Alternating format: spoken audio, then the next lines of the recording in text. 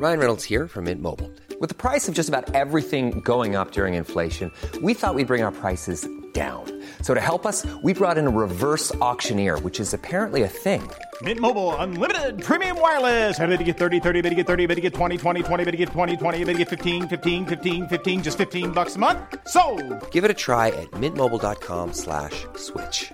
$45 up front for 3 months plus taxes and fees. Promo rate for new customers for limited time. Unlimited more than 40 gigabytes per month. Slows full terms at mintmobile.com. Everyone knows therapy is great for solving problems. But getting therapy has its own problems too. Like finding the right therapist, fitting into their schedule, and of course, the cost. Well, BetterHelp can solve those problems. It's totally online and built around your schedule. It's surprisingly affordable too. Connect with a credentialed therapist by phone, video, or online chat, all from the comfort of your home. Visit BetterHelp.com to learn more and save 10% on your first month. That's BetterHelp, H-E-L-P. There's never been a faster or easier way to start your weight loss journey than with PlushCare. PlushCare accepts most insurance plans and gives you online access to board-certified physicians who can prescribe FDA-approved weight loss medications like Wegovy and Zepbound for those who qualify. Take charge of your health and speak with a board-certified physician about a weight loss plan that's right for you. Get started today at plushcare.com/weight loss. That's plushcare.com/weight loss. plushcare.com/weight loss. The Chase Thomas podcast. My nephew needs me to record. See, I already hate it. I hate it. All right, hello, and welcome back to another episode of the Chase Thomas podcast, where I'm still the aforementioned Chase Thomas, coming to you live from Knoxville, Tennessee, Everything School HQ. Joining me tonight, no Evan Swords this week, but he'll be back next week of 49ers Hub. But joining me, as they do each and every week, the NFL Super Friends on this very program, we've got JP Acosta down there in the great state of Florida. JP, SBNation.com. JP, good evening, sir. How are you? I'm doing good. Got a lot of fun football coming up. It doesn't even feel like the regular season's over, but it's fun. It's kind of nice timing. You get the regular season wrapped up here, and but the national championship concluding as we record here, with Michigan winning their first natty in a little over 20 years. And yeah, we get transition into the NFL playoffs. It's a nice seamless transition of postseason football. Also here, USA Today, Behind the Steel Curtain, and the Pump Fake, Jarrett Bailey. Jarrett, good evening, sir. How are you? I'm good. I had a Red Baron French bread pizza and I bit into it too soon, so the top of my mouth is just destroyed right now. But outside of that, it was a crazy weekend that had a bunch of events go in my favor. So I'm good. I'm good. There you go. I'd never thought on this pod, with no Evan tonight, of the three of us, if you had told us throughout the course of this NFL season that it would be Jarrett's Pittsburgh Steelers and only Jarrett's Pittsburgh Steelers being in the 2024 NFL playoffs when it involved the Jaguars, Falcons, and his Pittsburgh Steelers. I don't think any of us would have predicted that this would have ended up being the case.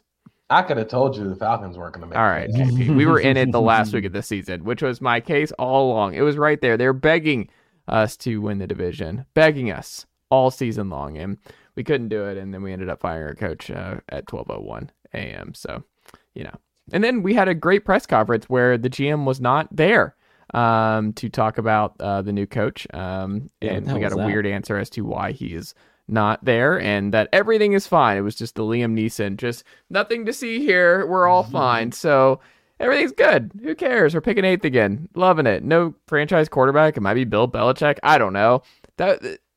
Whatever. 7-10, nothing matters. Go Falcons. I tweeted my way to fix the Falcons, but they don't let me make these decisions. No. It's Rich McKay's job, Jarrett Bailey. JP Acosta, let's start off with your team, because I think this was the story of the day. The Jacksonville Jaguars ultimately did not make the playoffs. They made history. What was the stat where, based on their start and then how they finished to wrap up 9-8 and miss the postseason? What was the Jaguar stat that they did? I think they're one of the only teams to go 8-3 and finish 9-8 and miss the playoffs. Yeah. Whew. So you wrote about this. They're a team you're quite familiar with. what happened on Sunday that ended the Jaguars' NFL season, and just how bad a shape is Jacksonville going into 2024? The things that happened against the Tennessee Titans were the same things that happened against the Tampa Bay Buccaneers and the Cleveland Browns and the Baltimore Ravens and the Cincinnati Bengals and every other team they lost to during this losing streak. It wasn't a different kind of loss. This is like when Tom keeps stepping on the rake in Tom and Jerry. It's the same thing. Same thing every week. Defense has blown coverages and can't tackle. Offense has miscommunications. Offensive line stinks. This really is an organizational misplacement. This back half of the season falls on the fault of the organization, specifically the GM and the coaching. And you saw that with Mike Caldwell and a bunch of defensive staffers being fired today. You cannot miss the playoffs looking like that and expect to go into 2024 or go into next season trying to run it back. You can't run it back anymore. You ran it back last year and you went from a 9-8 team to a 9-8 team. You got worse, actually. You did not improve at all, and it showed. So this is going to be a very critical offseason for the Jaguars going forward. They cannot remain the same. It cannot continue to be this way. What about you, Jarrett? Do you look at this offseason being Jarrett's out for a second. JP, I'll throw it back to you momentarily. Is any of this an indictment on where Trevor Lawrence is as a franchise quarterback? Is this stretch down the season? Is it more of the defense, and that's why they cleaned house, and that's more of the issue? Is it Doug Peterson and the offense with Press Taylor? Is it something that gets cleaned up? Is it the receiving core that he had down the stretch? How much of this falls on Trevor Lawrence? What I will say is we are going to be incredibly stupid about Trevor Lawrence this offseason. At his worst, Trevor Lawrence is still a very good quarterback. The problem is when the offense is entirely built out of Trevor Lawrence being superhuman, that's not a sustainable way for you to win games, even if you are the former number one overall pick. I feel like we've changed the discussion around top QB prospects to be, you're supposed to carry a team to the playoffs even when like everything is crappy around you. The Jaguars' offensive line is the worst offensive line in football by any metric you want to look at. They were 31st in adjusted line yards, dead last in stuff rate. They could not block. And because they couldn't block, you couldn't get into anything that you really wanted to do offensively. That changed the entire makeup of the team. Press Taylor was horrible as a play caller. The sequencing was bad. The design was bad.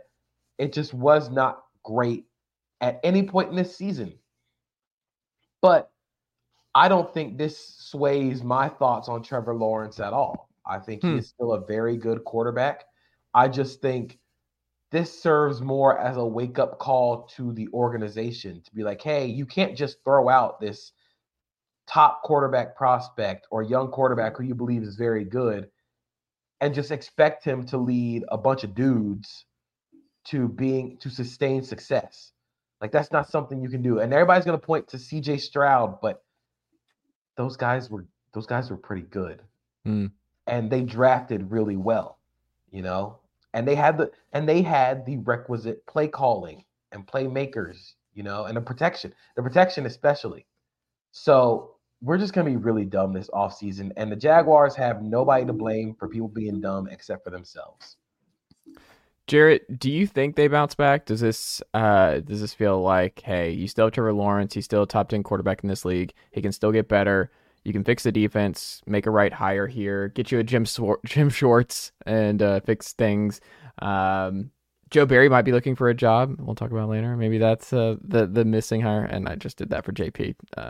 But you know what, JP, though? Ryan Nielsen, man, he might be open. I loved Ryan Nielsen this year for the Falcons. I'll take that. Yeah, Ryan Nielsen's a good DC. Of course, the Falcons finally get a good DC, and then we move on from the staff, and he's not going to be there anymore. But Jared, do you think this is a quick turnaround, or do you think there's real concern about the Trent Baalke era in Jacksonville? Yeah, I talked about this on Jacksonville radio today. Like, it just depends on how aggressive the Jaguars are willing to be in terms of spending money on either side of the ball, because JP pointed out their offensive line was really bad. And the few moves that they did make, I think they overestimated how impactful they were going to be. Like, media included, like myself included. I predicted the Jaguars would be the number 1 seed in the AFC. And for like 20 minutes, they were. But I think the big addition that everybody was talking about was, okay, Calvin Ridley. You know, they were 9-8 the season prior. You add Calvin Ridley to that offense, should be able to take a next step. And Ridley had moments, but I think he finished with like 75 catches. It was really up and down. There was a long stretch where he was not a non-factor, but like him and Trevor Lawrence just never seemed to find chemistry that was good enough to carry this offense. And defensively, the concern about the Jaguars defensively was the secondary coming into the year, and it remained that throughout the year. Like, they let Jake Browning and Joe Flacco eat them alive in consecutive weeks. And a lot of that is personnel stuff. Like, Andre Sisco and Darius Williams are both good, but like when you're trying to get meaningful snaps out of, Rayshon Jenkins and Tyson Campbell and Trey Herndon, like you need to do better at those spots. And then they do have the benefit of having a handful of guys on that side of the ball that were either really good coming into this year or had questions and took really big steps forward. Like Trayvon Walker had a nice step forward. Josh Allen played like an all-pro. Cisco, Williams, and then Foye, who was a really good player for them as well. So like they've got a select few guys on that side of the ball that they can rely on. But often, and in terms of how they can bounce back, it's how aggressive are they going to be in free agency, and how aggressive are they going to be to bring in competent coaching for that side of the ball, because Wink Martindale is going to be available. Are you going to go out and get a Wink Martindale? Are you going to get aggressive and get a coach like that for that side of the ball? Just depends on how aggressive they're willing to be. Are they going to go out and get, try to make a splash with a T Higgins to get a more complimentary receiver room? Like, they're going to have opportunities to get better. It just depends on what they're willing to do. So my initial thoughts on this offseason for the Jaguars is, I don't think they think T is going to hit free agency. I think T is going to get tagged by the Bengals. I think he's going to get tagged. They're going to re-sign Reader and probably let Jonah Williams walk. Yeah. I think they're going to re-sign Ridley. I don't think it's going to be the extension where Atlanta gets a second-round pick, but I think they're going to let him hit free agency. But it's going to be a gentleman's agreement. They're like, yeah, we're going to re-sign you. But it won't be an extension, so they don't have to give Atlanta a second. So they'll end up giving Atlanta a third. And then from there, I think still got to re-sign Josh Allen though as well, don't they? They're going to tag Josh Allen. Okay. They're going to tag Josh Allen. I think Rayshon Jenkins is going to be a cap casualty. Going to end up getting Has cut. Josh Allen ever been tagged? No. Okay. Cam Robinson's going to walk in free agency. And from there, you just figure it out. I think based on how Doug Peterson talked at the exit interview today, he harped a lot on players, not coaches. But then they also fired all the defensive staff. Yeah. So I think they're going to lean heavily onto, we need to get better players. And that starts up front. You can't go into a season with Luke Fortner as your starting center. He is the worst center in football. You can't keep having the rotating line at left guard. Brandon Scherf he hasn't been healthy. Your best offensive lineman was a rookie this year, and Anton Harrison was fantastic. Yeah. But you cannot go into this season thinking you can just run it back, because that's what got you to 9-8 this year. I think the few names that I would come up with for DC are Corey Unlin. He is the current pass game coordinator for the Texans, if they want to go that route. Worked with Doug Peterson in Philadelphia. Al Harris, who's the DB's coach for Dallas, also worked with Doug Peterson in Kansas City and Philadelphia.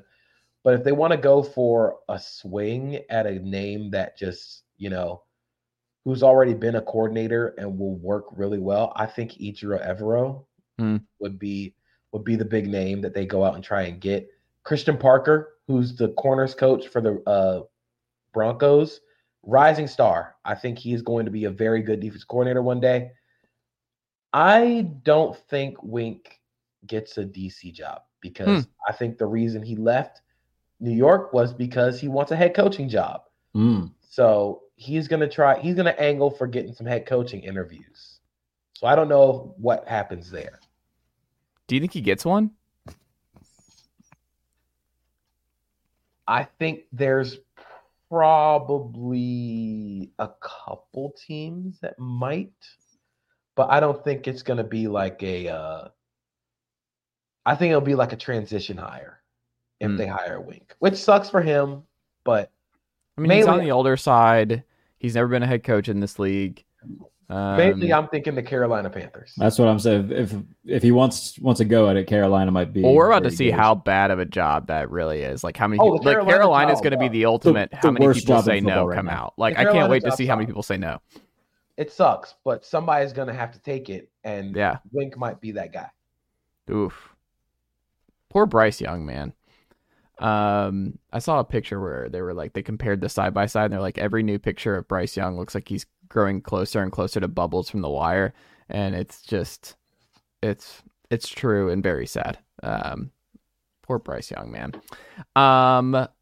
Switching gears a little bit, the Pittsburgh Steelers, they make the playoffs. Mason Rudolph. Jarrett, is it weird that like Mason Rudolph was kind of decent and kind of good for Pittsburgh down the stretch here, and like if you don't make the switch to Mason Rudolph, Pittsburgh probably doesn't make the playoffs? I don't think it's necessarily weird. Because in 2019, like he showed flashes of being a competent backup. It wasn't anything special, but he's been with the team for since 2017. He's been there a long time. And also the bar wasn't high. Like this has been an awful offense for the past 2 years, and it's just hilarious that the second he comes in, the Steelers score the most points that they've scored in a game in 2 years. First time they've had consecutive games of 30 points in 3 years. And his numbers in that stretch are the best of a quarterback since 2018, when Ben was still at the peak of his powers. So it raises questions for the future, without a doubt. Like the fact that Mason Rudolph's first 2 starts are better than any 2 Kenny Pickett games that you want to find, without any sort of question about it. So if you're the Steelers, I mean, right there, that's obviously that raises questions for your future at quarterback, which they already kind of had because Pickett hasn't looked good yet. And then against Baltimore in awful weather, he goes out and completes 90% of his passes. Again, it wasn't anything crazy because it was 30 degrees, raining. They ran the ball a lot, but to go 18 of 20 in that kind of weather, he made a 71-yard touchdown, or he threw a dart, frankly, to Deontay Johnson, who ran it the rest of the way. But he's played really well. And in 3 games, he already has half of the amount of touchdown passes that Kenny Pickett did before he got hurt. So I think that the Steelers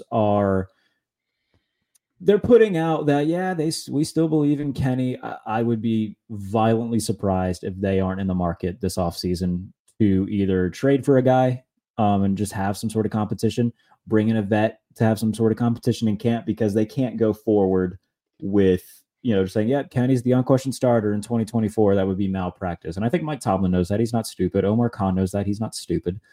I think that they kind of know where they are and that they took a swing and they missed in terms of drafting Kenny Pickett. And now it's just a matter of what do you do in the offseason? Obviously, they have a playoff game this weekend against Buffalo. I don't expect them to win that game. But there is, there's definitely questions now of what you do at quarterback, because Mason Rudolph's a free agent this year, and some team is going to offer him decent money to be their backup, maybe depending on the situation, a bridge starter. So they're going to have a lot of questions to answer at that position this offseason, and the decisions that they do make are going to have long-lasting effects. Is it good or bad for the organization to make the playoffs? Is it like worry you a bit where they're like, oh, we made the playoffs. See, we're fine. Like Tomlin's making the playoffs. We just need to address the quarterback position. we'll be okay. Like we're very close to contention and close to the Ravens. No, I don't think. I think making it in this specific way isn't a bad thing because, like, you're doing it with a backup quarterback, which, like I said, should tell you all you need to know about the quarterback that you drafted, who has played horrible for the past 2 years. And like I said, the second that Mason Rudolph comes in, the Steelers are able to score points magically.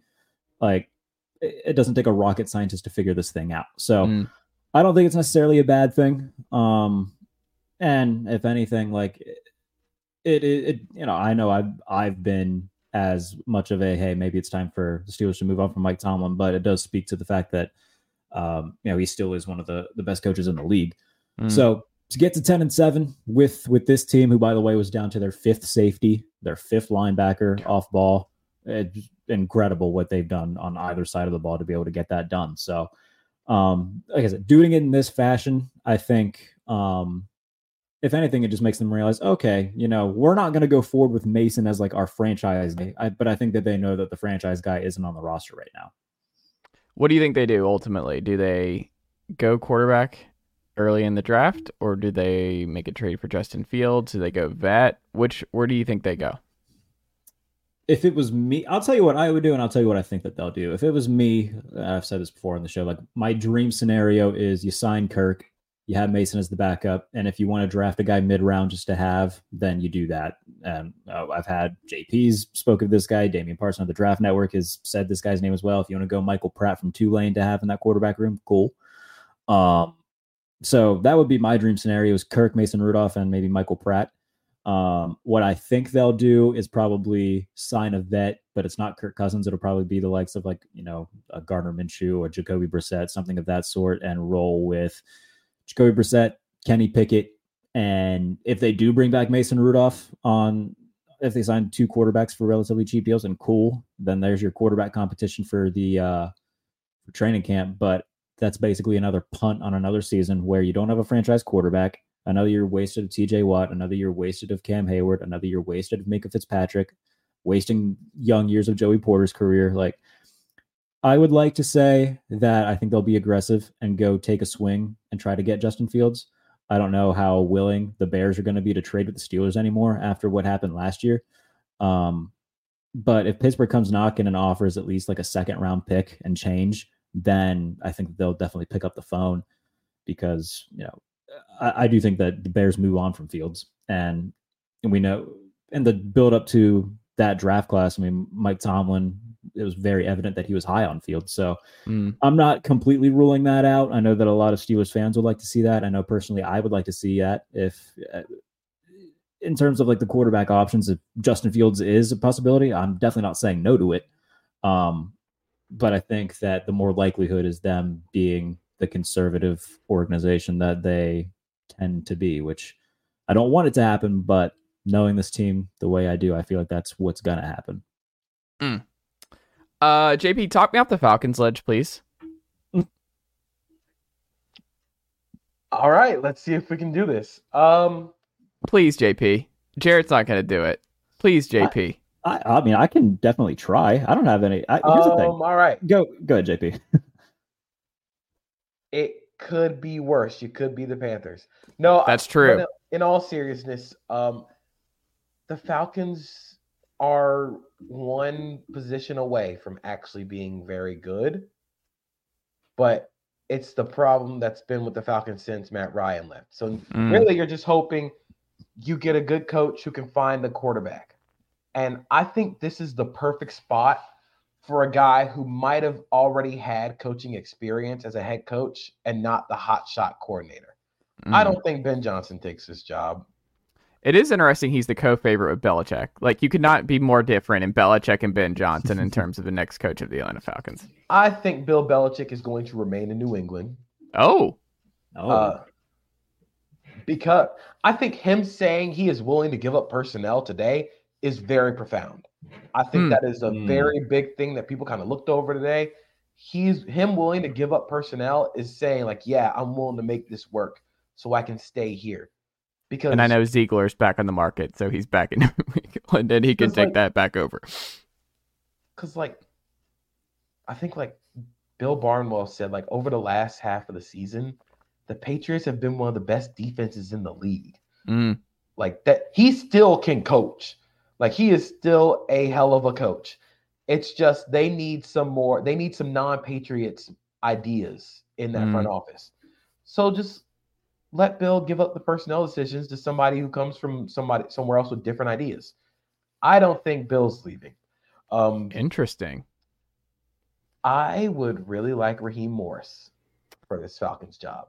Interesting. I think he has done a fantastic job with this Rams defense and getting basically like chicken salad out of chicken crap, Aaron Donald and chicken crap.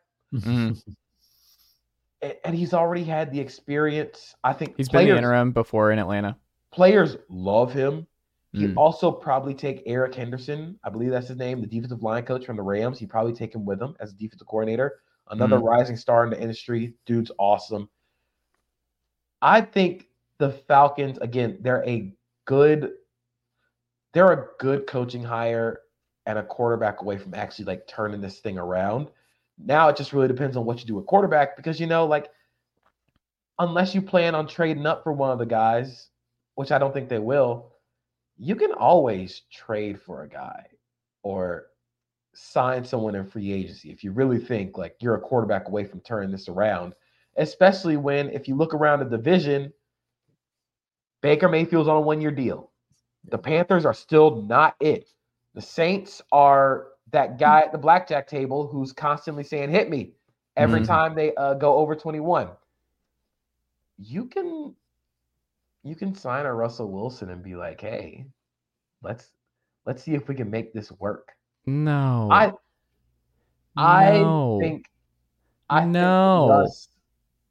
think Russ would be at his best in either Pittsburgh. Also, he's not allowed in Atlanta.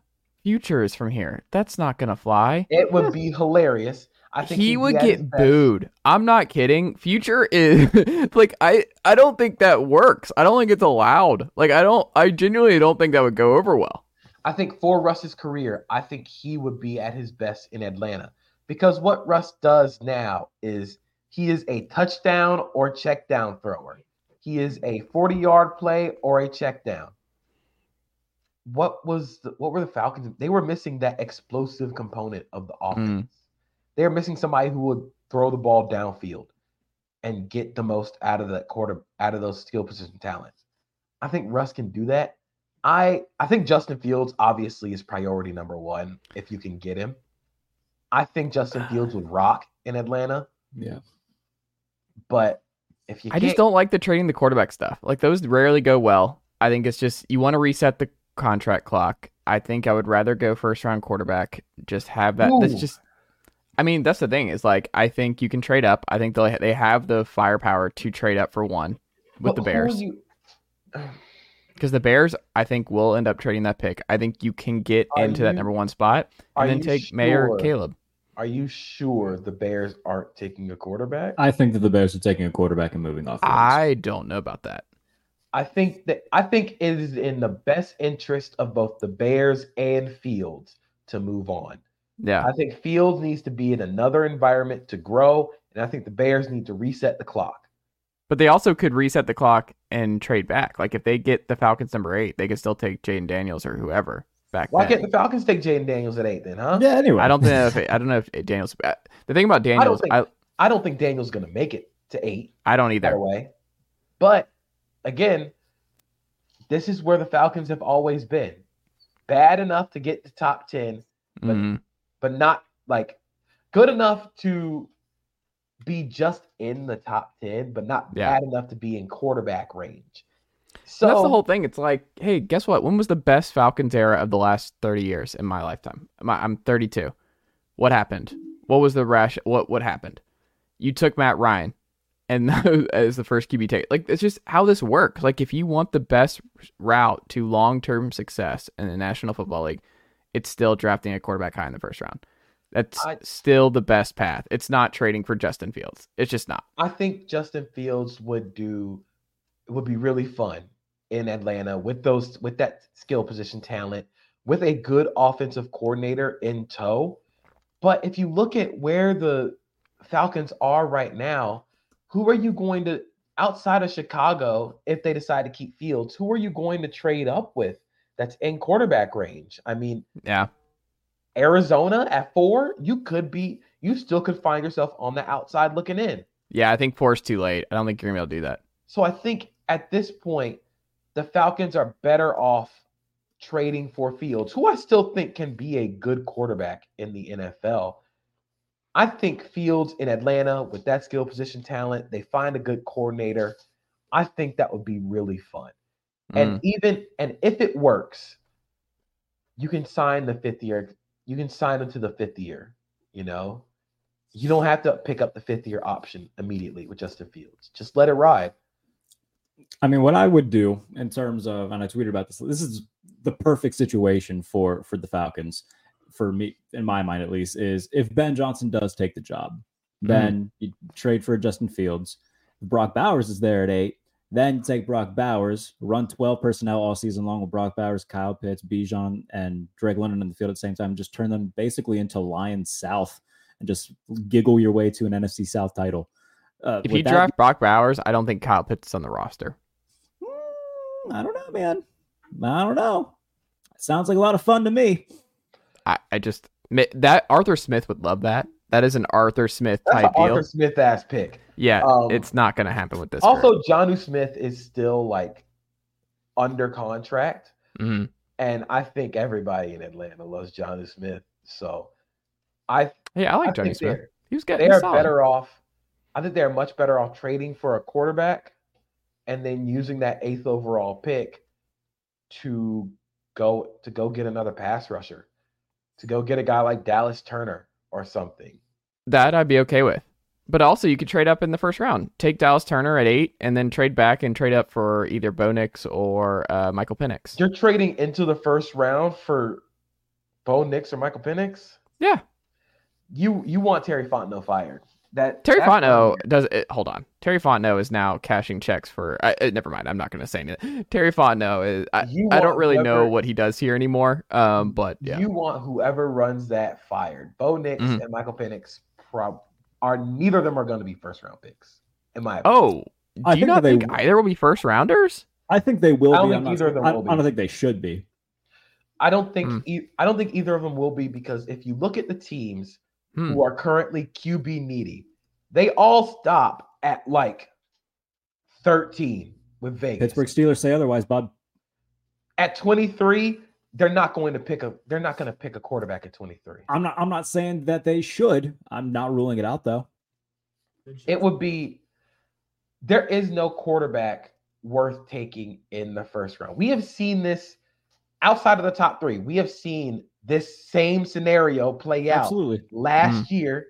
And then we saw it with the Kenny Pickett year where we're like, oh, we're going to get a bunch of quarterbacks going in the first round. Yeah, and they all sucked. They're not going to go in the first round. I don't think Bo Nix is a first-round quarterback.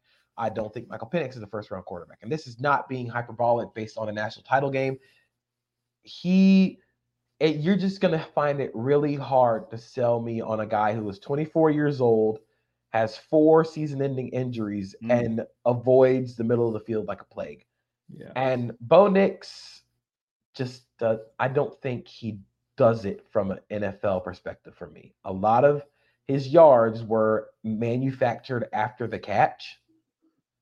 And I just worry about him like actually having to read the full field and actually go through progressions. So there's not going to be, outside of Williams, May, and Daniels, I don't think there's going to be a first-round quarterback this year. Interesting. Pivoting a little bit here, let's go to the best wildcard round matchup. Which one is it for you, Jarrett Bailey? What do you think is the best one? I think that it's Matthew Stafford going back to Detroit. Storyline-wise and team-wise. The Rams are the hottest team in the NFC right now. And personnel-wise, man, like Stafford's played like a top 5 quarterback over the last month and a half. Puka Nacua, we know what he's done this season. He broke a bunch of rookie receiving records and whatnot. Cooper Kupp's still that guy. Kyron Williams coming out of nowhere and being a really good running back. Mike probably will get all pro votes, by the way. Kyron Williams will. Like, he's had a fantastic year. And then defensively, JP already talked about the job that Raheem Mostert has done. or Raheem Morris has done on that side of the ball. Like, we all joked coming into this year, like, name 5 players that play for the Rams defense, and most people probably couldn't. But they've got a lot out of guys like Kobe Durant. Akilla Witherspoon had a really solid season coming over from Pittsburgh. They were just a cast of misfit guys that all played really well. And we make the jokes about, Les Snead and the front office for the Rams saying, hey, F them picks. Well, the late round picks that they had, they knocked all of them out of the park. So, and then on the Lions side of it, if Sam Laporta can't play, that is a giant blow to the Lions because he's played like an all-pro tight end this season. He's a focal point of what they do offensively, and not having him will be a big blow to them. But regardless, still having that 1-2 punch of David Montgomery, Jahmyr Gibbs, Amon-Ra St. Brown, that's going to be a tough train to stop. And when they are clicking on all cylinders and playing at their very best, they can put up points with anybody in the league. So it'll be very fun to watch these two teams go back and forth. Obviously, Detroit being the home team, having the better defense. That defense really stepped up a lot this year, too, and they deserve a lot of credit for that. It's going to be the most fun game storyline-wise, and I think it's going to be the best game like on the field product-wise as well. I think it's going to be everything that you could want in a playoff game you will get Sunday night in Detroit. How do you think it goes? Because, like, in terms of upset potential, I mean, what is the likelihood the Rams win this game just outright? I think the Rams do win this game outright, especially if Laporta doesn't play. I think he's such a vital part of what they do offensively for the Lions. And I mean, if you lose this, because we saw Jordan Love down the stretch here, and the Packers have their dude again, and the Packers are coming next year. I'm not ruling out Green Bay beating Dallas this weekend. I'm not saying I think that they will. It would not shock me if they did. Jordan Love is right now, what he did in the last month of the season is playing like a top 5-ish quarterback. I mean, if you're a Lions fan, you're just kind of like, oh no. Yeah. We finally break through, and you're just seeing Jordan Love down the stretch here. And the Packers, like, we'll see if they move on from Joe Barry. I was talking to Theo Ash of Stay Hot earlier tonight about the Packers and Love and stuff, and it's like the ceiling's MVP for Jordan Love. Like, Jordan Love is now entering that zone where he can be that. And if you're a Lions fan, he just finished what, like second or third in the league in touchdown passes. Like he played incredible. That's with missing games too. And he's mastered the LaFleur offense. Like, he's already just like, oh, I know what we're doing here. We're good. And they have a young ass receiving core that is only going to get better. He's throwing to Jaden Reed, who's a rookie, Dontavian Wicks, who's a rookie, Christian Watson, who's in his second year. Like, this is the Packers are winning this division again next year. I hope you enjoyed it, Lions fans, because this was a one and done, unfortunately, and you might lose your first home playoff game in forever to Matthew Stafford. I'm nervous for Lions fans' sanity. I don't want to say that I was right in the beginning of the season, but I did kind of call this. Yeah, I said Jordan Love was going to be good. Yeah. And here we are, I think the thing that stands out the most with Jordan Love is how aggressive he is throwing the ball downfield. And Matt LaFleur kind of weaponized that. A lot of deep crossing routes, over routes, and he's a trick shot thrower. He's going to try and make the toughest throw. And he hits one of the best fadeaway jumpers in the NFL right now. He is ungodly at that. I promise you, he looks like Rodgers. He does. He does it. You can tell, like, it's like the Spider-Man meme where Peter Parker is like sitting there like that and Miles is sitting behind him. That was Jordan Love and Aaron Rodgers. And you can see it, like, it's really cool.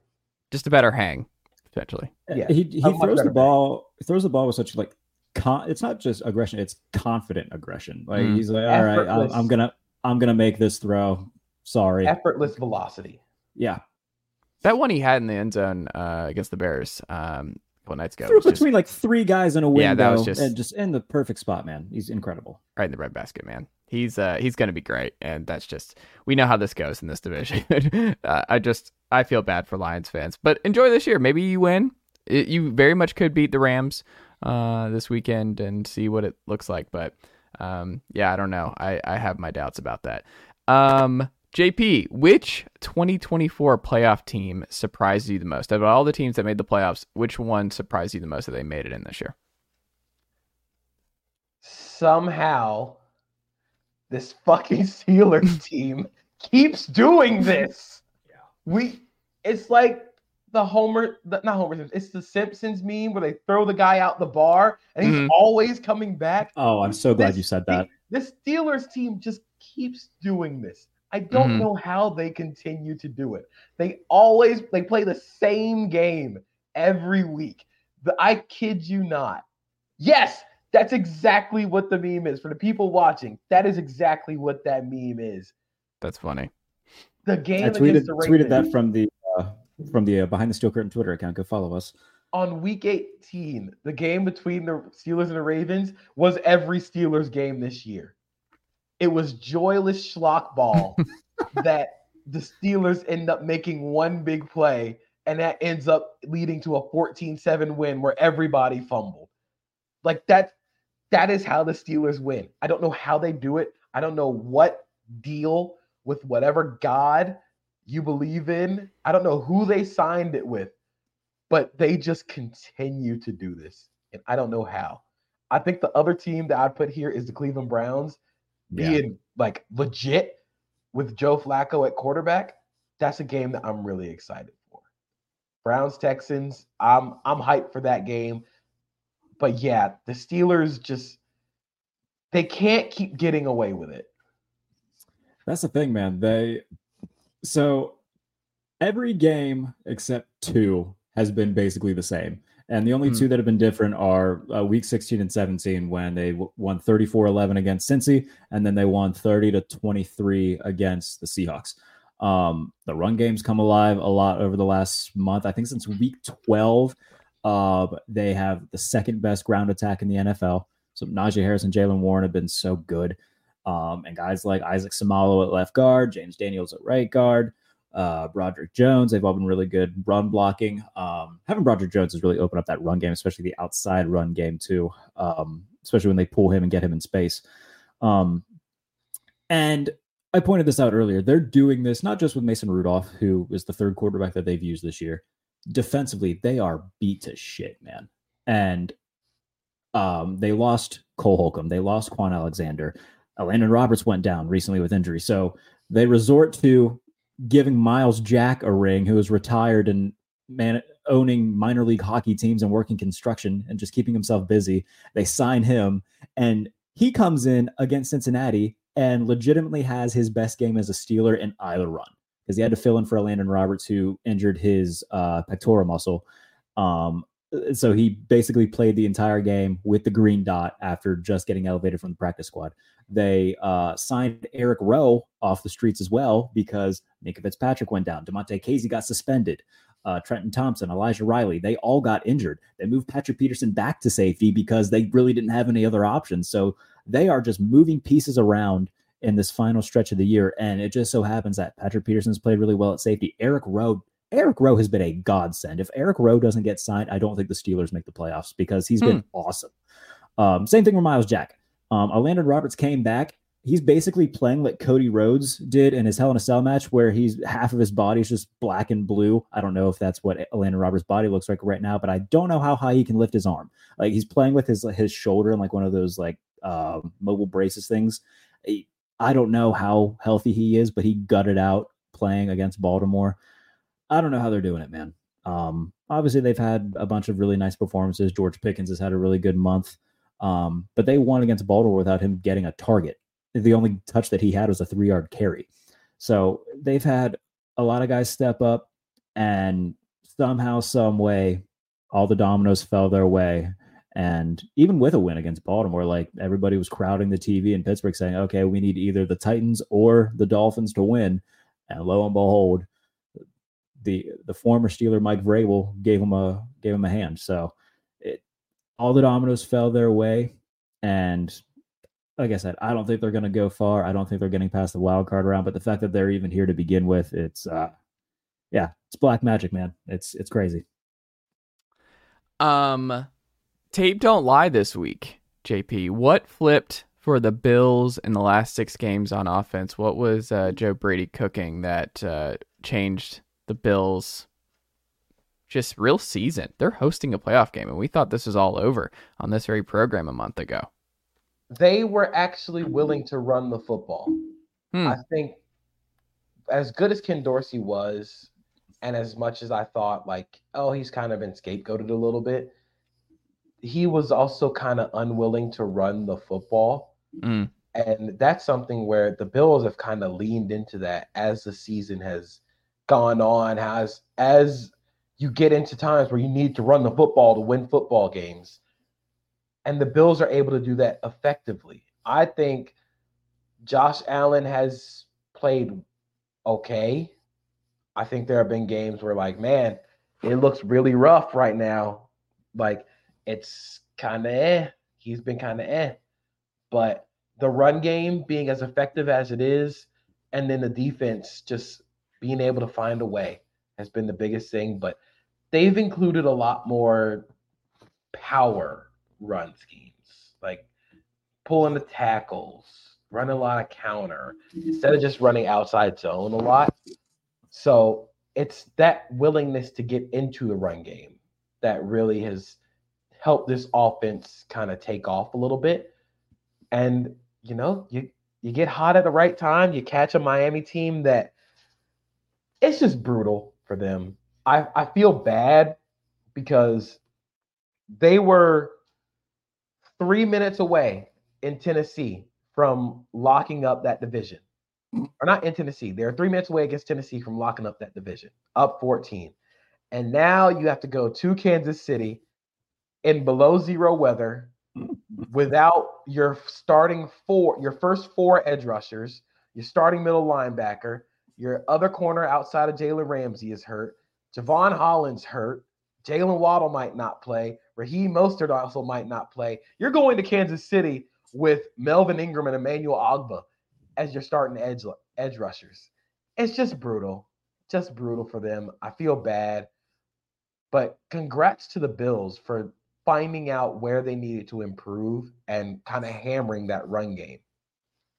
And not only that, but like defensively, man, they've been really good. And when they traded for Russell Douglas at the trade deadline, I think a lot of us just went, oh, okay, that's fine. He's changed the identity of their defense. He's been incredible. He got hurt last night too, and he talked about it post game where Dane Jackson, backup cornerback, told him, was like, look, Rasul, if you can't go, I got you. And I think just having that kind of trust has really helped this team a lot. Deion Dawkins talked about the trust of this team too. Like when they were sitting at 6-6, it was, he said it was the cornhole games, it was the Uno games, it was just the team unity, I think, that really got them through. So, we were sitting here, they're 6-6. We saw the gauntlet that they had to run: Kansas City, Dallas, Miami, and they had one loss that they could get. If you lose, you get one more loss, but after that, you're probably done. And they ran through the gauntlet unscathed, and says a lot about how they responded to all the adversity from the Ty Dunn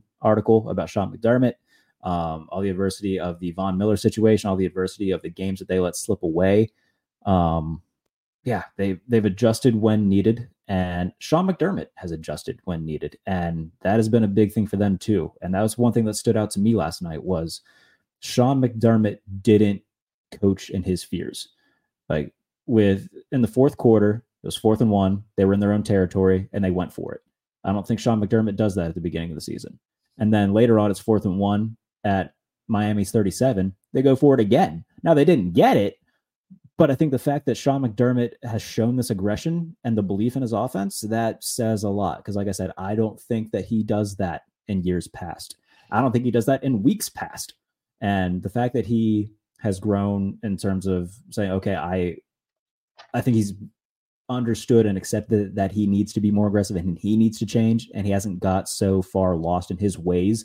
I think that's big for them too. So, in terms of hottest teams in the NFL right now, they are certainly at the top of that list. And I said, I tweeted it out and put it on social, I think they keep running the gauntlet and get to the Super Bowl. This is at the peak of their powers, man. Buffalo is the last team I want to see. And yes, Josh Allen is going to make He did it last night. He's going to make at least one throw a game that makes you just scream at your TV and be like, Josh, what in the hell are you doing? I don't know if it's a Gabe Davis thing more so or anything, because the communication with him and Gabe Davis is never on.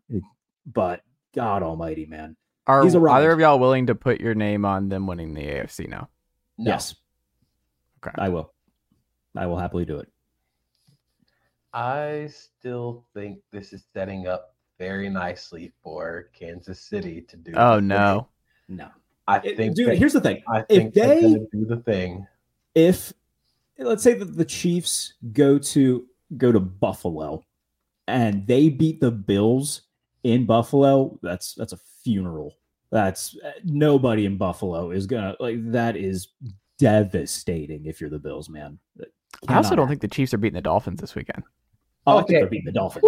What? They're beating the Dolphins are. So here's a fun fact. I talked to Matt Verderame of the MMQB today. We were talking about historical, what the Dolphins are and cold weather. I think in their last 10 games of playing in games under 40 degrees, they are 0-10. They do not play well. Sounds like time for a streak to end. Jarrett Bailey. Look, man. The Kansas City Chiefs, they're going to send pressure at Tua. Spags is going to just be a madman for 3 hours and say, all right, we're going to press the hell out of Jalen Waddle and Tyreek Hill because they have the corners to do it. Jalen Waddle might not play. And Jalen Waddle might not play. Okay, that changes my opinion. Mostert might not play either. Okay, that also changes my opinion. They also don't have anybody on defense. Well, Bradley Chubb's out, but And Jalen Phillips. But it's still a good defense, man. And Jerome Baker. But you know what's nice? There's no receivers on the opposite side. There's a Chiefs team that, I don't know. I don't think they're going to be great. This is going to be close. Anyone who thinks it's going to be a blowout, I think is wrong. I think this is going to be a very close game. This might get ugly. I don't think the score is going to indicate a blowout, but I don't think the result's ever going to be in doubt. I think it's going to be like a 20-10 game in cold weather. It's going to be ugly. I think the Chiefs are going to win because their defense is ungodly good. That's one thing about the Chiefs. Their offense has been putrid, but their defense has been incredible. Sorry, I think it's going to get ugly. And not only do I say that because the Dolphins don't have anybody healthy right now, but you're facing an Andy Reid and Patrick Mahomes who both A, have already seen you, and B, have given an extra week to prepare for you. Good luck, man. You're going to negative, you're going to be below zero, and you have to face those guys. There's this small belief in the back of my mind that Chiefs are going to do the thing again. And the reason why I think so is because I think the Chiefs offense has started to find the answers a little bit. Post Christmas, they started to find the answers. And Rashee Rice coming along well has helped them out a lot. Travis Kelce kind of operating that in-between area. And anybody in the AFC can get got. This is not the same one dominant team. Of course, the Ravens. And that's going to be the biggest issue is getting through the Ravens. Yeah, I think the NFC's done. I think it's just Cowboys, Niners in the NFC title game. I don't think so. Don't rule out the Rams. So. If I'm the Niners, I do not want to see the Rams, man. Don't think so. I think if there's any team capable of making a 2012 Joe Flacco run or a 2021 Matthew Stafford run, it's Matthew Stafford. That's the one team. I do not want to face that team. Dallas is going to get home field until they go to face the Niners. Yeah, which is huge. But I don't know. I'm very nervous when it comes to the Cowboys, especially their defense. I don't know if their defense is built for winning playoff football. How good would Bills Cowboys be for a Super Bowl? Great history there. Fun game. Dak versus my pick Josh to do Allen. it. That was my pick preseason. I like it. Stinky. That's not stinky. That's going to be a great game. That's not. Hey, I'm Ryan Reynolds. Recently, I asked Mint Mobile's legal team if big wireless companies are allowed to raise prices due to inflation. They said yes. And then when I asked if raising prices technically violates those onerous 2-year contracts, they said, "What the f*** are you talking about, you insane Hollywood ass f- So to recap, we're cutting the price of Mint Unlimited from $30 a month to just $15 a month. Give it a try at mintmobile.com/switch. $45 up front for 3 months plus taxes and fees. Promo rate for new customers for limited time. Unlimited more than 40 gigabytes per month. Slows full terms at mintmobile.com. Hiring for your small business? If you're not looking for professionals on LinkedIn, you're looking in the wrong place. That's like looking for your car keys in a fish tank. LinkedIn helps you hire professionals you can't find anywhere else, even those who aren't actively searching for a new job but might be open to the perfect role. In a given month, over 70% of LinkedIn users don't even visit other leading job sites. So start looking in the right place. With LinkedIn, you can hire professionals like a professional. Post your free job on linkedin.com/people today. That's stinky, JP. I'm just talking the best about quarterbacks in the game. That's fun. Yeah. I'm talking about the overall vibes. Give me, in the preseason, I said Chiefs Niners. Ugh. But You've already seen it. Give me Ravens Niners again. Give me I'm that okay with in that. the Super Bowl again. Give me the two best teams in football playing in the Super Bowl. Give me that again. I don't think it's a better game than Bills Cowboys though. It is absolutely a better game than Bills Cowboys. I think Bills Cowboys has like all kinds of late game drunkenness potential. Because the Cowboys are going to be away from home, so the Cowboys are going to stink it up. Where is it this year? It's in Vegas. Oh, see, they're going to get it. No, it's an indoor. It'll be fine. Cowboys will be fine. No, they're not going to be fine. It's a road game, and they have anxiety on the road. Tell you what, I would love Bills Rams. I think that would be fun. Bunch of drunk fun there. You know what would be just the funniest outcome? Like Browns Lions. Browns Rams would be so funny. It would be so funny because let me go check this to make sure I'm not going crazy. But when was Joe Flacco's first game as the starting Browns quarterback? It was the Rams. It was against the Rams. The Rams. So we just come back full circle in the Super Bowl. I'm now okay. This is what I want. I've decided that I want this now. Joe Flacco coming full circle. First game he started was against the Rams. He finishes it out against the Rams in the Super Bowl. I want that. Give me that. I'm all for the Rams or the whole like Joe Flacco having his Kurt Warner run because the thing that's very parallel where Kurt Warner took over the Cardinals starting job. They go 9-7. Nobody expects them to go to the Super Bowl. They somehow get there running the gauntlet. And then Flacco, by the way, if Flacco does get to the Super Bowl, he has to go back to Baltimore and go through the Ravens to do it. And wouldn't that both in this made up scenario, both Stafford and Flacco would have to go back to their old teams and get to the Super Bowl by going back to the places that they started their careers and knocking out their former teams. I'm all for it. I do think a very underrated game of Wildcard Weekend is Bucs-Eagles because that's going to be an ugly football game, man. They played in week 3, and those are two completely different teams now. Yeah, I think this is a Eagles fuck around if you want to game.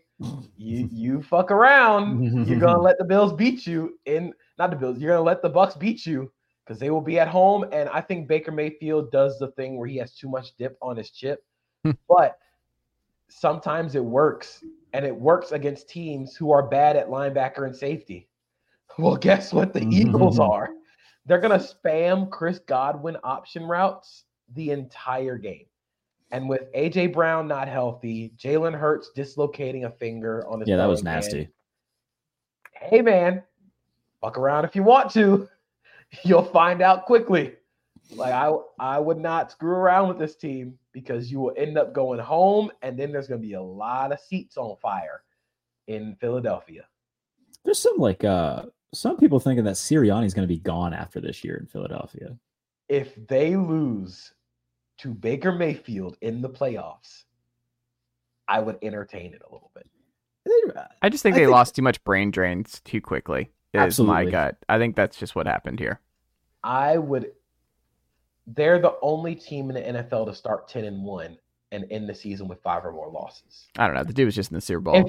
If the Jaguars did not do what they did, Mm-hmm. that would be the biggest story of the year so far. I'm more concerned he did the weird Matt Patricia late season. That's the thing. Like this season, that's another reason why this should be like, hey, I'm a little concerned here. Yeah, because so many knee-jerk reactions with this team. Massive overcorrection. and not even an overcorrection. You went from a bad defense to the worst defense in the league by going from a defensive coordinator who wasn't that great to the worst defense coordinator in the league. Yeah. Like, who could have thought that hiring Matt Patricia would end up being bad for you in the long run? Darius Slay may have had a take on it.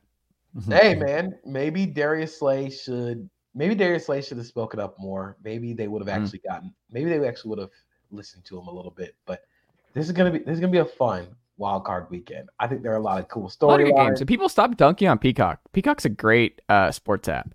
Like, the college basketball look is fantastic. Like, I don't know if you've watched a college basketball game on Peacock. Great score basketball look. Yeah, it's good. The Caitlin Clark game winner, I didn't think actually counted because Peacock was like 5 seconds off. Hold on. That's a different thing. But it's a good score look. It looks good. Peacock's fine. Stop dunking on Peacock. Peacock's good. My biggest thing is you're only making it Peacock exclusive. Yeah. And you're not going to, and Peacock has already said they're not doing free trials this weekend. Oh, did they say that? Yeah. You better pay that $6, buddy. That's funny. Oh, I didn't know that. I mean, I already paid for it. I need my King of Queens reruns, but look. It's the whitest sentence anybody's ever said out loud. Jesus Christ. Okay. I wish Evan was here. I wish Evan was here to listen to that. All right. Impromptu he knows. Sitcom dad draft. I'm taking Arthur Spooner. 1-1-1. Yeah. Oh, Arthur Spooner is fantastic. I don't know if he goes above Frank Burns, but he's not Frank Burns. What's Frank? Frank Barone. Oh, and Everybody Loves Raymond. Oh, yeah. Frank's good. Yeah, those are both really good. I mean, we can. I have to think about it for a second, but no, there's a lot of good ones here. But yeah, no, Arthur Spooner, fantastic. King of Queens reruns like that. That's reason to know. Peacock's not paying me for this ad read. Hey, subscribe to Peacock today and enjoy some classic King of Queens. Might I suggest the episode where Doug's mom is still close friends with Doug's high school girlfriend, and Carrie gets jealous. One of those middle seasons. Go ahead and dive in there. I gotta say, so many sitcom wives are just the worst. Like Carrie Heffernan, not good. Deborah Barone, worse. Not a fan of either of the wives on that show. I think Carrie has a lot of points here because Doug is a very bad husband on this show. Doug is hilarious, man. Oh, it's great. Great. The man is not equipped. The episode where he hurts his back and he has Carrie bring in his he has to bring in like the black and white TV for his Super Bowl party, and everybody leaves to go to his other coworkers' Super Bowl party. The only the line I remember is he's like, all right, if you guys leave now, you're not invited to my Stanley Cup sleepover, and that part just always made me laugh.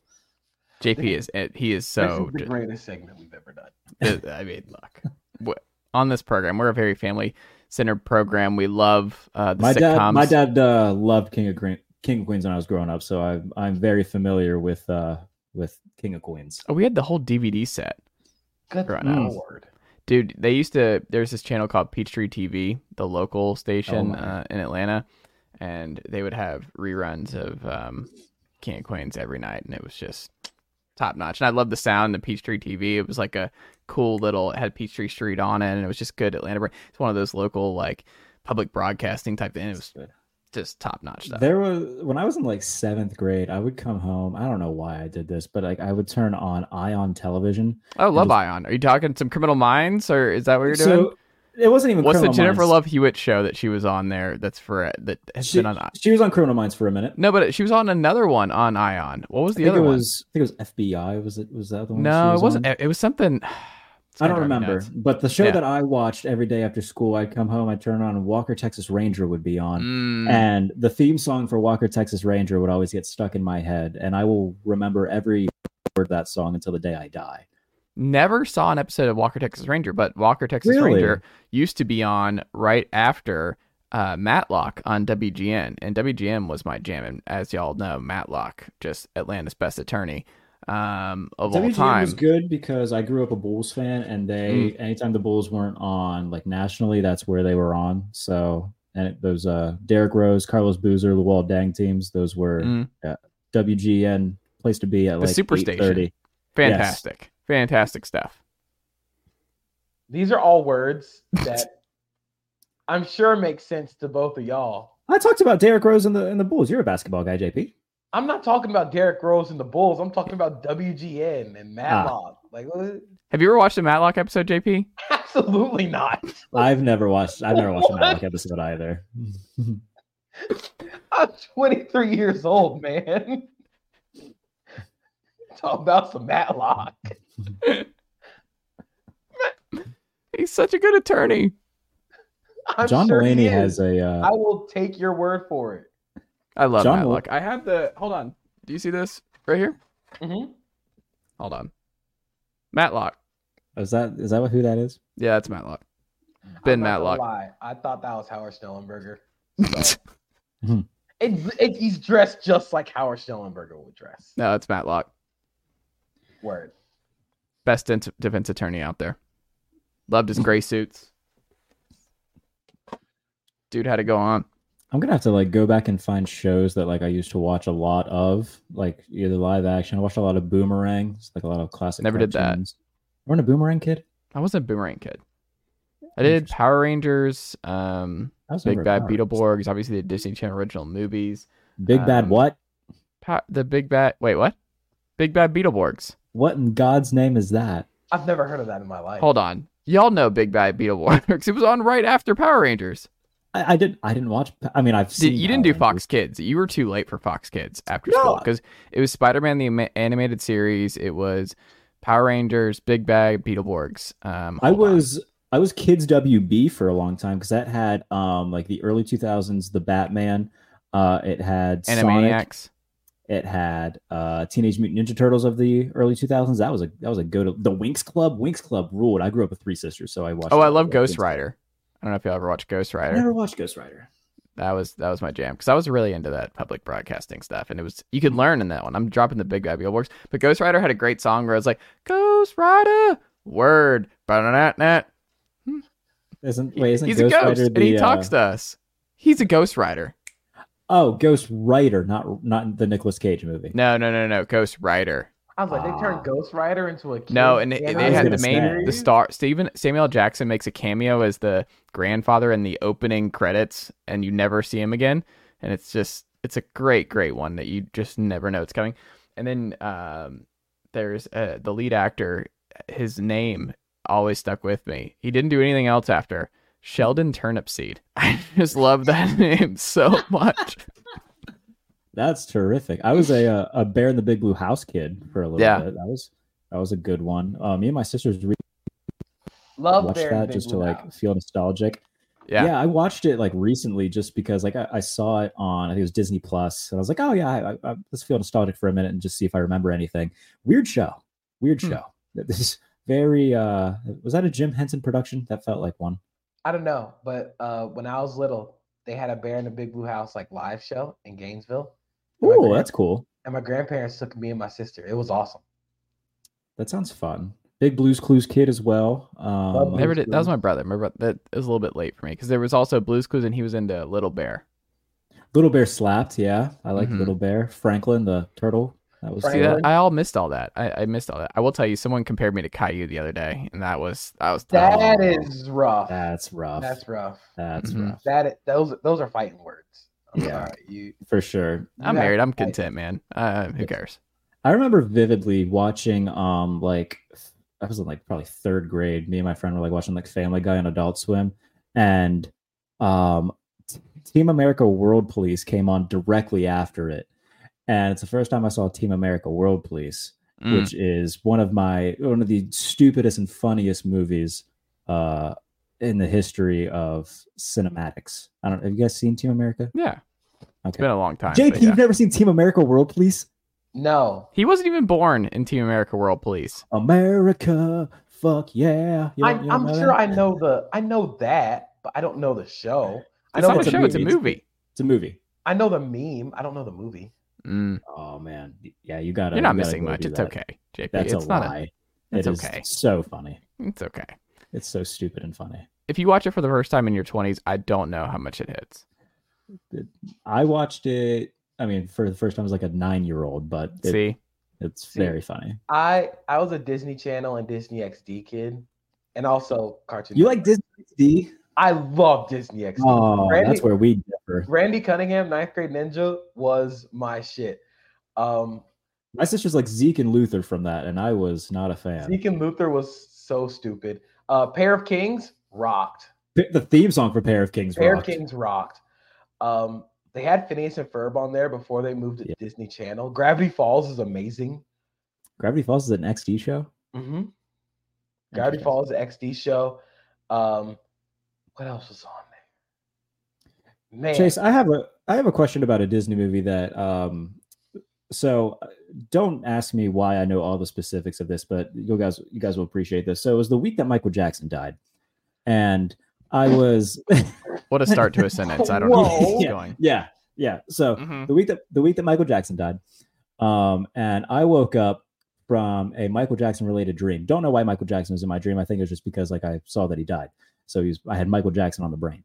And I woke up and Disney Channel was on my TV, and it was a movie with like this dude riding a bicycle, and at the end they are near a buffalo and they sing "We All Need Someone to Lean On" to the buffalo. What movie is that? It felt like a 90s Disney movie.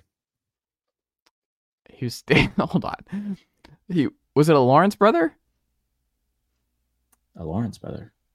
The Lawrence brothers. Did you not? What do you mean? Oh, no. Brotherly Love, the Lawrence brothers? It was like a 19-year-old Pacific Islander kid. That's if I had to describe him. He was riding a bike. He was riding a bike. And they sing to a buffalo. They sing to a buffalo. Yeah. Was it Buffalo Dreams? It might be that. I don't know. Oh, it was. Did you say he was riding a bike? Yeah. Yeah, it's Buffalo Dreams. Okay, cool. Yeah. I just wanted to make sure I didn't have like a fever dream at the age of 9. No. There were some great Disney Channel original movies though. Yeah, like Brink. We got Johnny Tsunami. We could just Starstruck. Johnny Tsunami rocked. Johnny Tsunami, Jet Jackson. I used to do the handshake with my friends, like the Jet Jackson with Johnny handshake. Urchins. Let It Shine is one of my favorite Disney Channel original movies. Never saw it. I'm not gonna say you have to go and watch it because it was made like right in that like 2010 to 2013 range. So like watching it now, it's like, dang, it feels kind of cringy. But when I was a kid, that was my favorite movie. It was Tyler James Williams. Yeah, okay. It was awesome. The final rap battle is, I think about that often. That is my Roman Empire. That's my Roman Empire. There's a lot of like Minutemen with Jason Dolley was really good. That's a real movie right there. Yeah. Jump In with Corbin Blue and Keke Palmer was really, really Lemonade good. Mouth? Lemonade Mouth is good. But see, y'all don't know anything about Susie Q, right? Like, you didn't watch Susie Q in the early 90s. You mentioned this movie so many different times. You really like want us to watch Susie Q.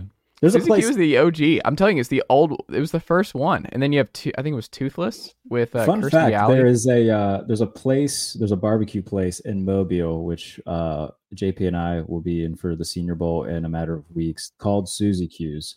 And I will be attending Susie Q's at least once while in Mobile because it does serve really good food. There you go. Good stuff all around. All right, y'all. Well, that's all I've got right now. Yeah, I might go watch like a Blue's Clues episode just to feel nostalgic and feel something again. There you go. Watch Sonic. Oh, there you go. I need to watch Sonic 2, the movie, because I like the first JP has tweeted a lot about Sonic and Knuckles over the past like 2 weeks. Knuckles, is he in the second one? Yes. Okay. But I've been watching Sonic Boom. It's a cartoon. I think it's a Cartoon Network show. It's Sonic, but it's so funny. The jokes are so funny. Like they actually they get me to laugh now as a 23-year-old but they also made me laugh when I was like a kid watching them. There you go. Well, folks, JP, what can the good folks check out from you across SBNation.com this week? So, got a mock draft dropping, on Tuesday. Tuesday morning, going to be post-college football mock draft. Did a podcast with Bill Barnwell from ESPN that dropped earlier that you should go and listen to. I talked about the Jaguars, talked a lot about football, talked some pro wrestling, just kind of going everywhere. Establish the Fun will be back this Friday talking some playoff matchups, but just follow along, see where I'm going, see what I'm doing. There you go. Jarrett Bailey, what about you over at USA Today, the Pump Fake, and Behind the Steel Curtain? Yeah, me and Matt Verderam of the MMQB recorded a podcast today, so that'll be out by the time this comes out as a podcast. Yeah, just talking a lot about Wildcard weekend in terms of each matchup, what it could hold, a lot about Josh Allen and the Bills, because I mean everybody who knows me knows how high I am on them. How fun that the Browns and Texans matchup will be now that CJ Stroud's going to be playing in this one. He didn't play in the first one, so yeah, just a lot of fun to look forward to in Wildcard weekend. The playoff power rankings are out. I compared the Pittsburgh Steelers to the female assassin spy in Austin Powers, The Spy Who Shagged Me. So go read that. And then I did a really something a little bit outside the box for me personally, at least for USA Today, which should be out by the time this comes out as a podcast. Just talk about Aaron Rodgers and not necessarily the on the field stuff. Just like, if you're the Jets, is all of this like worth it? And they won't know if it's worth it until until he's playing. And, once all it's, said and done with his time at the Jets, it's just, it started off as being, harmless, look at me type stuff, but now it's really escalated to, this is a problem. And, so I just kind of talked about that and the deep dive of the Aaron Rodgers look at me saga for the past 2 years now it's been. So that should be out by the time this comes out as a podcast. Go read that. So yeah, a lot of stuff. There you go. JP, Jarrett, thank you as always, my good friends, and I will talk to y'all next week.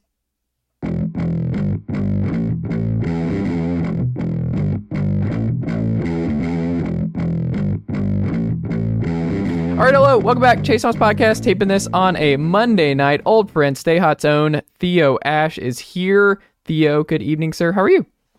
I'm doing good. Look at that. You're just so sustained. You're just like, I'm hanging out. It's good. I was diagnosing some plays. How has Theo Ash spent his NFL Monday? Have you been in the film room? What does it look like for you today?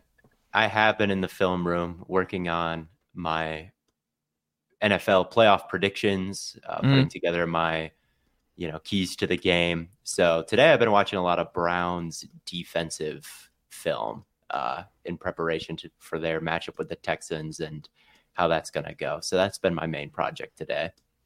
Well, it's better than my day because me and the Atlanta sports guys have been in group chat hell with what's going on with the Atlanta Falcons.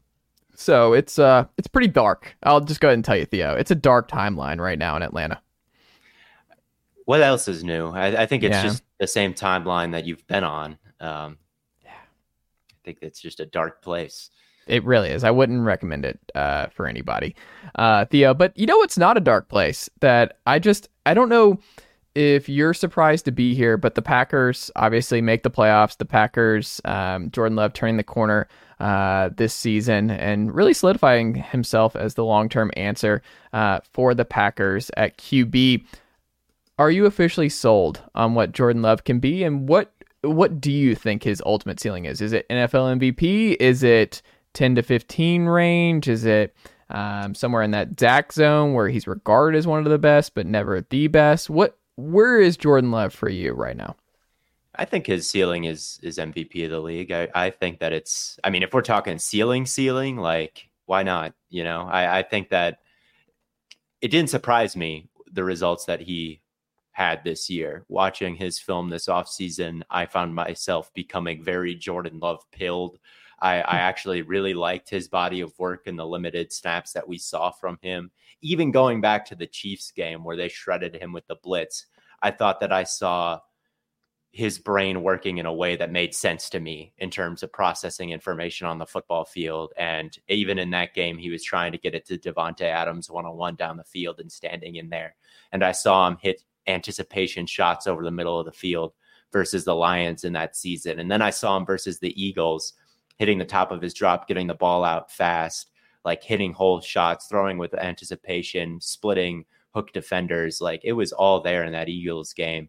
And when you looked at his Utah State film, when he's running around and making all these crazy highlights, you're like, okay, this is a guy who can operate an offense and offers you a lot of the out of structure stuff. And these last 7 weeks, we have seen a guy who is kind of a master of both worlds, where he's executing a LaFleur offense, a Shanahan tree offense that has a lot of motion and has a lot of the bells and whistles you're looking for to make things easy. But he can also do it with pressure in his face, off of his back foot, from multiple arm slots. He can break tackles. Like this year, he stiff-armed Max Crosby to the ground and picked up a first down that way. He's big. He cuts back when he runs. Like, he's got the huge arm. So I think the sky's the limit with Jordan Love. The second half of the year, I think he's been playing as good as any quarterback. And I mean, I what's think different in the second half? I think that the rest of the team really has locked in. I think that this LaFleur offense is easy if you get it down pre-snap, but in terms of running the right routes, getting set pre-snap, motion takes time. Like, you don't get as much time to just look at things and get guys set, because a solid 3-4 seconds of the play clock needs to account to someone going in motion. And I think their pre-snap processes in the beginning of the season were all out of whack. I don't think people knew what they were doing. Just tons of penalties, tons of miscommunications. Like, it looked like, especially a game against the Vikings, the first one they played, they looked like garbage, really, from an operational standpoint. But I think as the season has gone on, the youngest team in the league has started to pick it up a little bit more, and guys have been able to reach their full potential now that they actually understand everything that's happening and what it's supposed to look like. And I think that's what's changed over the second half of the year. It's fun. I can't wait for Love versus Dak. I think this is going to be a really, really fun matchup. What's your immediate gut reaction to this for the Packers? Is this a good one? Do you think they can win this one? Where are you at with Cowboys Packers? I think they can win it for sure. I mean, I don't know if they will win it.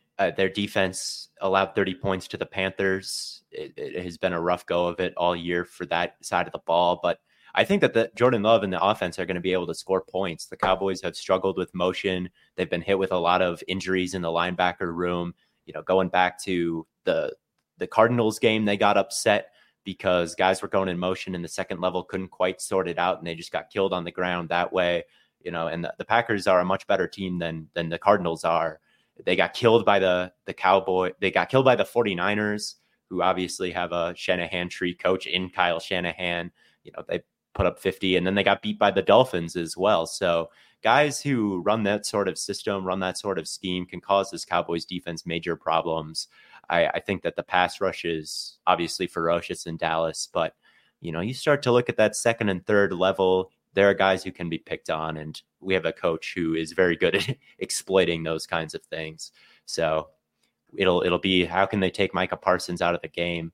How can they get him to pat his feet? How can they get him to, have to think a little bit more and not be in situations where he can just pin his ears back and rush?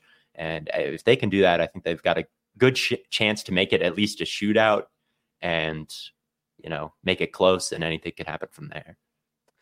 You talked about the defense. That's just been an issue. Obviously, Go Long TD, friend of the pod, Ty Dunn, he did a really good piece on this defense, and highly encourage folks to go read Go Long TD, one of the best independent NFL blogs out there. And it's something that I thought was really fascinating. It's just that, like, what this season could have been if you don't bring back Joe Barry. Do you think about that a lot, of like, if you made a change before this year because you've seen Jordan Love make the jump and these receivers start to get more comfortable with how young they are, that, like, man, do you think they win the division potentially? Like, is this a team that's in the top 3 in the NFC if they even get a league average defensive coordinator replace Barry this past offseason? I think they could. I mean, they're 6th in offensive DVOA right now. I don't know exactly where the Lions finished, but it can't be too much higher than that. Yeah. The defense folding in multiple situations, allowing, like, their game against Tommy DeVito was embarrassing, and how easy things were for him. Their game against the Panthers was embarrassing, although I did think Bryce Young hit some money throws that you got to give him a lot of credit for in that one, more than DeVito did. But yeah, I definitely think about it a lot.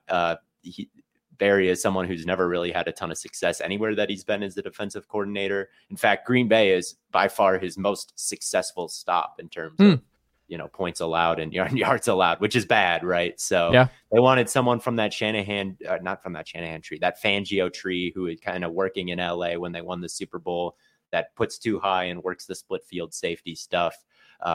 That's a part of that world, just like they were trying to be on the cutting edge of the offensive side of it with the Shanahan stuff and hiring LaFleur. This was kind of the defensive answer, but that tree kind of get picked thin. And Joe Barry is someone that, wasn't necessarily, I think, the best guy to hire, even though they did want a certain defensive scheme. And I would definitely be interested in seeing this team with a guy like Wink Martindale, who is, man coverage on the back end and send the blitz. Like, I feel like Green Bay has a lot of good players in Kenny Clark and Rashawn Gary and Jair Alexander. But they just played dumb, and they never quite got a good handle on like what they were supposed to be doing. It felt like in zone coverage, and made a lot of mistakes and a lot of stunts up front that caused confusion more for themselves than the offense. So I think about it too much, probably. I wonder too, like, could they have done better? Like, is there a name that you would have liked that they were maybe linked to? Is it a LaFleur issue? Like, are we sure that Barry's out after this year? Is that something you worry about? Is that like there is a loyalty there that maybe he continues to bring him back? Like, I don't know. I wonder on that front too for LaFleur. Yeah, I definitely think about that. I mean, I think at midseason there was a point where they could have pulled the trigger on firing Barry. I think last year they could have pulled the trigger on firing Barry. Now they've made the playoffs after holding the Vikings and the Bears to, a limited number of points. And if they get first rounded, like, maybe Barry has done enough. But and I don't think Barry's job is absolutely like, if they bring him back because they go on a run this postseason and like the defense is a huge part of it, there's a limit on how mad you can really be. But if Dak Prescott drops 40 on them and they don't fire Barry, that I think that would be a bit unserious. And I do think that it's a possibility that they don't, because they've had reason to before when they didn't make the playoffs. And this year they are there. So who knows what will happen. Well, it feels like the scrutiny too is just a lot because the Packers have been so defense heavy in the top of their drafts. Like they've just drafted so many guys on defense and early in the draft. Like that's just been their focus and you just kind of obviously there's been some hilarious Quay Walker moments there, but I mean, by and large, they've drafted pretty well. It's just when you accumulate or when you invest so much on that side of the ball, you expect the defense to be better than what it is because you've just allocated so many resources to that side of the ball early in the draft. Definitely. And it's all front seven too. Like with all of those resources, like the safety position was still a liability going into this year. And like you're a defense that's supposed to limit big plays by putting a shell on everything. But if your safeties are bad, like that shell is terrible, like it can be easily broken. So you're taking resources out of the run game, putting them in the back end, and then the back end is messing it up anyway. I think that was such a big problem. And then this year, I guess it has gotten maybe a little better, but they didn't add any safety or anything like that this year. They just added Van Ness, who came in as a kind of a rotational guy and was fine. But like, what did that piece really give you this year? And that's kind of always been the Packers' MO, is like they don't really draft for need so much. I feel like they kind of just go with a freakish talent in the trenches. Like that's kind of always been their thing, is like who lights up the combine. How can we make like the biggest, strongest, fastest defense possible with a linebacker or defensive lineman? And they are an athletic defense, but they just played dumb this year and they weren't sound on the back end. Switching gears a little bit, Theo, you get a lot of flack and a lot of attention for your Tua Tagovailoa thoughts. I do. What were your thoughts about Tua and the Miami Dolphins just fumbling away? Home field advantage. What's been mostly a special season for Miami, a breakthrough year. Tyreek Hill right there in the MVP conversation. Jalen Waddle having a great year. I mean, it seemed like everything was coming together for the Dolphins to maybe even come out of the AFC. Like number one seed was on the table, and then life came at them fast. And obviously the bad pick late. I mean, where are you at with Tua going into the postseason and maybe going into next year? And how much has your thoughts changed about Miami over the last couple of weeks? Zero is how my thoughts have changed about Tua. I think that Tua is in the tier with Jared Goff, and at the low end, Jimmy Garoppolo, and he was on the 49ers. Like, he's good. He executes the system well. He gets the ball out of his hands quickly. Like, his release is really special. The way he can layer the ball in there is pretty special too. But at the end of the day, you see a guy like Josh Allen who can go out and get you a bucket no matter what is happening. And Tua is just not that guy. Like, Tua can't get you a bucket if the linebackers sink to a certain depth on the dig, right? Like, he tried to force it in there versus the Ravens, like around like 5 people, and it got tipped and intercepted. And he's not someone who can create out of structure. And I think that players win over scheme, and the Dolphins are all scheme, and they're all motion, and they're all speed, and all those things are great. But sometimes the defense like just knows what they're about and knows what they're about to run, and can put bodies in the spots where the Dolphins like to hit, and Tua has to be more multidimensional. And I just don't think that he's a very multidimensional quarterback. I think his arm strength is a real limitation. You know, his ability out of structure is a real limitation. He's really good at the things he's good at, but there are quarterbacks out there who are good at multiple different things. And I think that they haven't paid him. You know, Jalen Hurts got an extension this offseason. He was in that draft class. Joe Burrow, Justin Herbert, even Jordan Love got a 1-year extension this draft class. It's only Tua who didn't. And man, now that they're on the road, he brought them to a wild card round. Like, they didn't beat anybody good except for Dallas. I guess they did beat Dallas. I'll give them that. But overall, like, struggled in big games, I would say, has been a valid criticism of the Tua McDaniel era. And now they've got to go on the road in what is apparently going to be like a blizzard single-digit game in Kansas City with that front rolling in. Like, I don't know how much confidence I have in them to win that game or make a run. And if they don't, like, what kind of contract are you giving Tua? Are you making a move like McVay did, going from Goff to Stafford? Man, I think that their future, I mean, they still have a whole playoff run to do, so I don't want to get too ahead of myself. I still think that they're like a decent team, although with their edges out, it's going to be really, really tough. But yeah, I don't really know. I would certainly not be interested in giving Tua a mega deal, but we'll see if the Dolphins feel the same way. Would you be surprised if they won the AFC? Yes, I definitely would be surprised if they came in without Chubb, without Phillips, you know, with their struggles in big games as kind of more of a one-dimensional team. If they went into Baltimore and won, if they went into Kansas City in the freezing cold and won, to go on that kind of run, I don't expect it of them at this point. They've lost to the Bills twice this year. Are they going to beat the Bills like if they play again? I don't really think so. Hard to beat a team 3 times, maybe. There are numbers about that. I know it happened last year, and I can't remember what they said. If it's hard when you've swept them in the regular season, or if like the odds are overwhelming you in your favor. There was some study that I read last year on that is just slipping my mind now if it's good or bad. Well, it works in the Pac-12 because Washington beat Oregon twice, and then Utah beat USC twice, and they had no problem because everyone was talking to themselves. It's like really hard to beat the same team twice, and it's like actually turns out it's not. Like they're just better.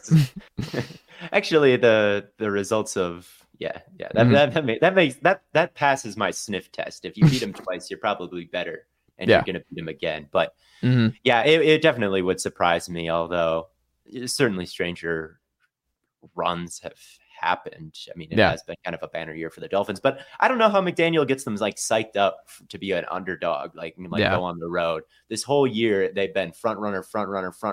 Look at the offense. Look at Tyreek Hill. Look at Tua. Look at the numbers they're putting up. Look at they've got Vic Fangio. Look, since Jalen Ramsey is back, the defense has been the best in the league. This is and now all of a sudden it's like, we're the underdogs. We're going on the road. Like, we couldn't even beat the Bills in a dysfunctional year where they fired their offensive coordinator. Like, it's been all scrutiny for the Bills all year. They're the ones still in the driver's seat. Like, I don't know how you spin that narrative if you're Mike McDaniel. Like, you're coming off this huge failure. I guess that's what you got to feed into is like, but man, I feel like the excitement is just gone from the Miami season, losing the division. And I kind of think that that they don't have it right now. And the worst matchup, just the blizzard in Kansas City against Mahomes, is just, I mean, with no pass rush too. Like your interior linemen are good, but they're not. Are they going to get pressure on what is really a good interior line on Kansas Probably City? not. Like I would want good edges against their tackles, right? And they don't have that. Yeah, it's going to be rough. But on the flip side, the Chiefs receivers suck. So it's just going to be one of those. Maybe this is going to be like an ugly, low-scoring game where it's just neither team wants to win this game. It's the one on Peacock, so hopefully it's the most skippable. People make these jokes. Have y'all watched the Peacock basketball and stuff? Great screen, great scores. Like the Peacock app actually is good for sports. Like people are dunking on the Peacock app. Folks, there's some bad apps and there's some bad. I'm a big score look person and how it looks in the broadcast. Peacock looks good for basketball. Okay. So I'm like, I think it might actually be okay. Do you have to pay for it? It's a good question. I think I do. So I'm not sure if you have to do that, but I know everybody is. I think that's what everybody is roasting the app for, is like, I'm not paying to watch it. Hey, look, everyone, they say that, and then guess what? They're all going to do it because they're like, I want to watch NFL playoff football. Like, I'm going to sign up for Peacock for this. And then there's got to be the free trial, and then that's also available. But like for my grandpa, he's probably not going to go through all that and just have to miss this one. He might be a Peacock connoisseur. He might be all locked in on King of Queens. Maybe he is. Reruns. You never know. Final thing here, Theo. We'll get you out of here. Best coaching job this year, in your estimation, when you think about the film you've watched and all the different teams, who do you think, maybe it's just based on personnel and what they had to work with, who do you think has actually maximized their talent the best? Because this coach probably won't win Coach of the Year, because that's just like victory type award. Who is it for you?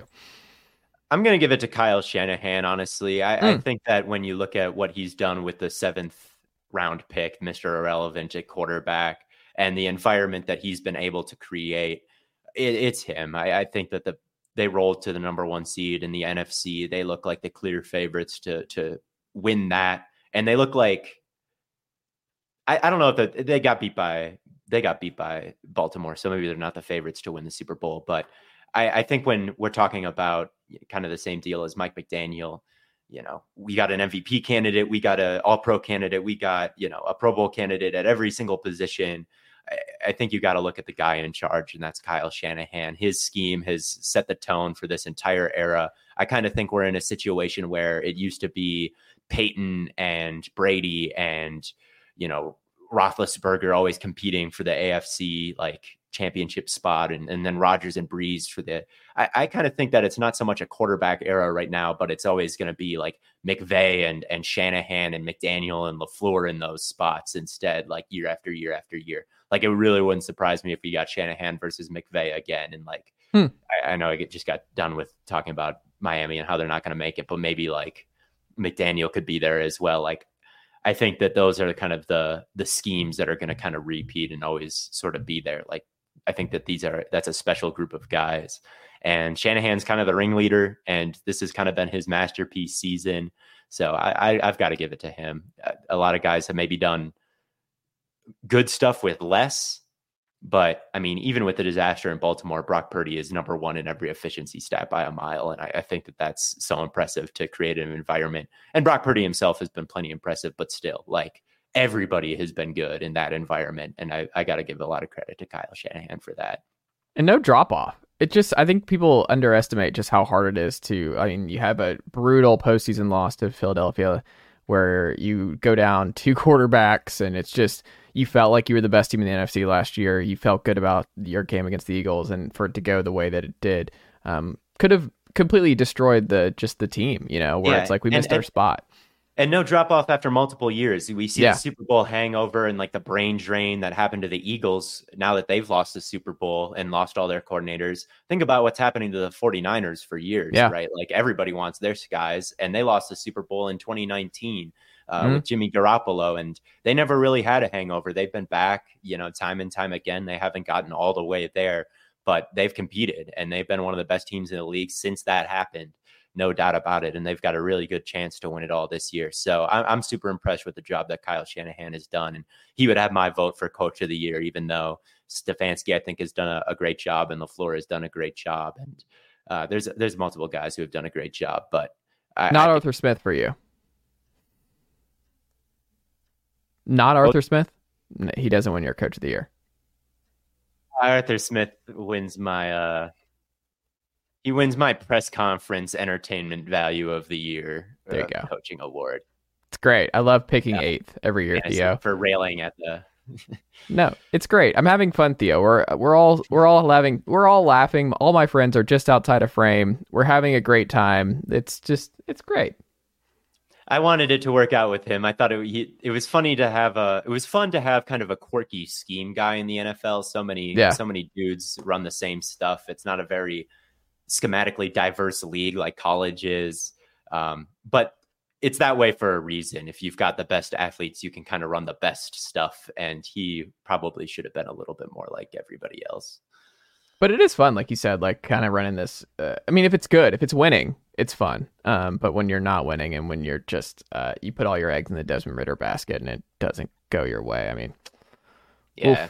It's, I don't know what they're going to do, but Bill Belichick roaming the sidelines in Atlanta might be one of the weirdest visuals after 28-3 and what happened. And like just the weirdness of that being a legit possibility with him being the betting favorite for next Falcons coach. Like, Theo, it's just that weird. That is like the strangest thing I could like possibly imagine is him being the Falcons head coach. But I think it makes sense. You know, you bet on the offensive guru and then it doesn't work. And a lot of times teams swing in the complete opposite direction. Right. And it doesn't get more opposite than that. It's something we see all the time. Like Ben Johnson, how different of a candidate is he than what Arthur Smith was coming out of Tennessee, you know, like kind of a similar philosophy, you know, younger type of coach, offensive minded guy, and it didn't work. So it's kind of tough to get excited for the same thing again, I think, either consciously or subconsciously. So I could see it happening, I guess, if they want to go in the complete other direction. Theo, we can watch you every week on the Stay Hot YouTube channel. Listen on Apple, Spotify, wherever you get your podcasts. One of my favorite weekly NFL and NBA podcasts each and every week. Theo Ash, go follow him. TikTok, YouTube, Twitter, all that good stuff. Theo, thank you so much, and we'll have to do this again soon. Absolutely. Thank you for having me on.